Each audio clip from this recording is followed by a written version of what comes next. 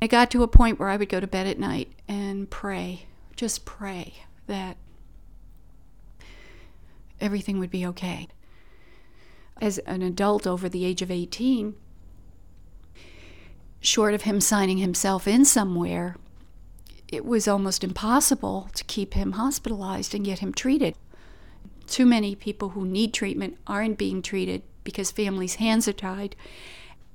It really comes back to the system failing the mentally ill, and it's not the mentally ill so much failing the system. When they ask you, is this person a harm to themselves or others? Most people will say, I don't know. Because, how do you really know? Unless there was a threat of suicide. And that wasn't the case. But you learn to say yes. Because the minute you say, I don't know, they can't do anything. The minute you say yes, they have to do something. It was such a shock to have Chris become sick that I think what I learned with that was you never really can predict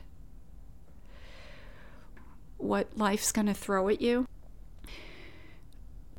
We've had a journey that I would never wish on any other parent or any other child, but it's drawn us incredibly close, and there's nothing we can't talk about, and I'm so excited for him.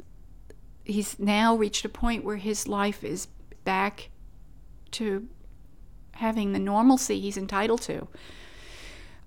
It took a long time to get there.